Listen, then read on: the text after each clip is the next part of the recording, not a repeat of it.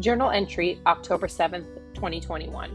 The battle with anxiety and depression never actually ends. Regardless of if you've done the internal work and acquired the tools, the management remains a daily practice. Even as I write this, my heart rate is elevated, my mind is battling irrational thoughts, and I can't focus on what I should be doing. I think the consensus on life is that there will always be a never-ending cycle of peaks and valleys.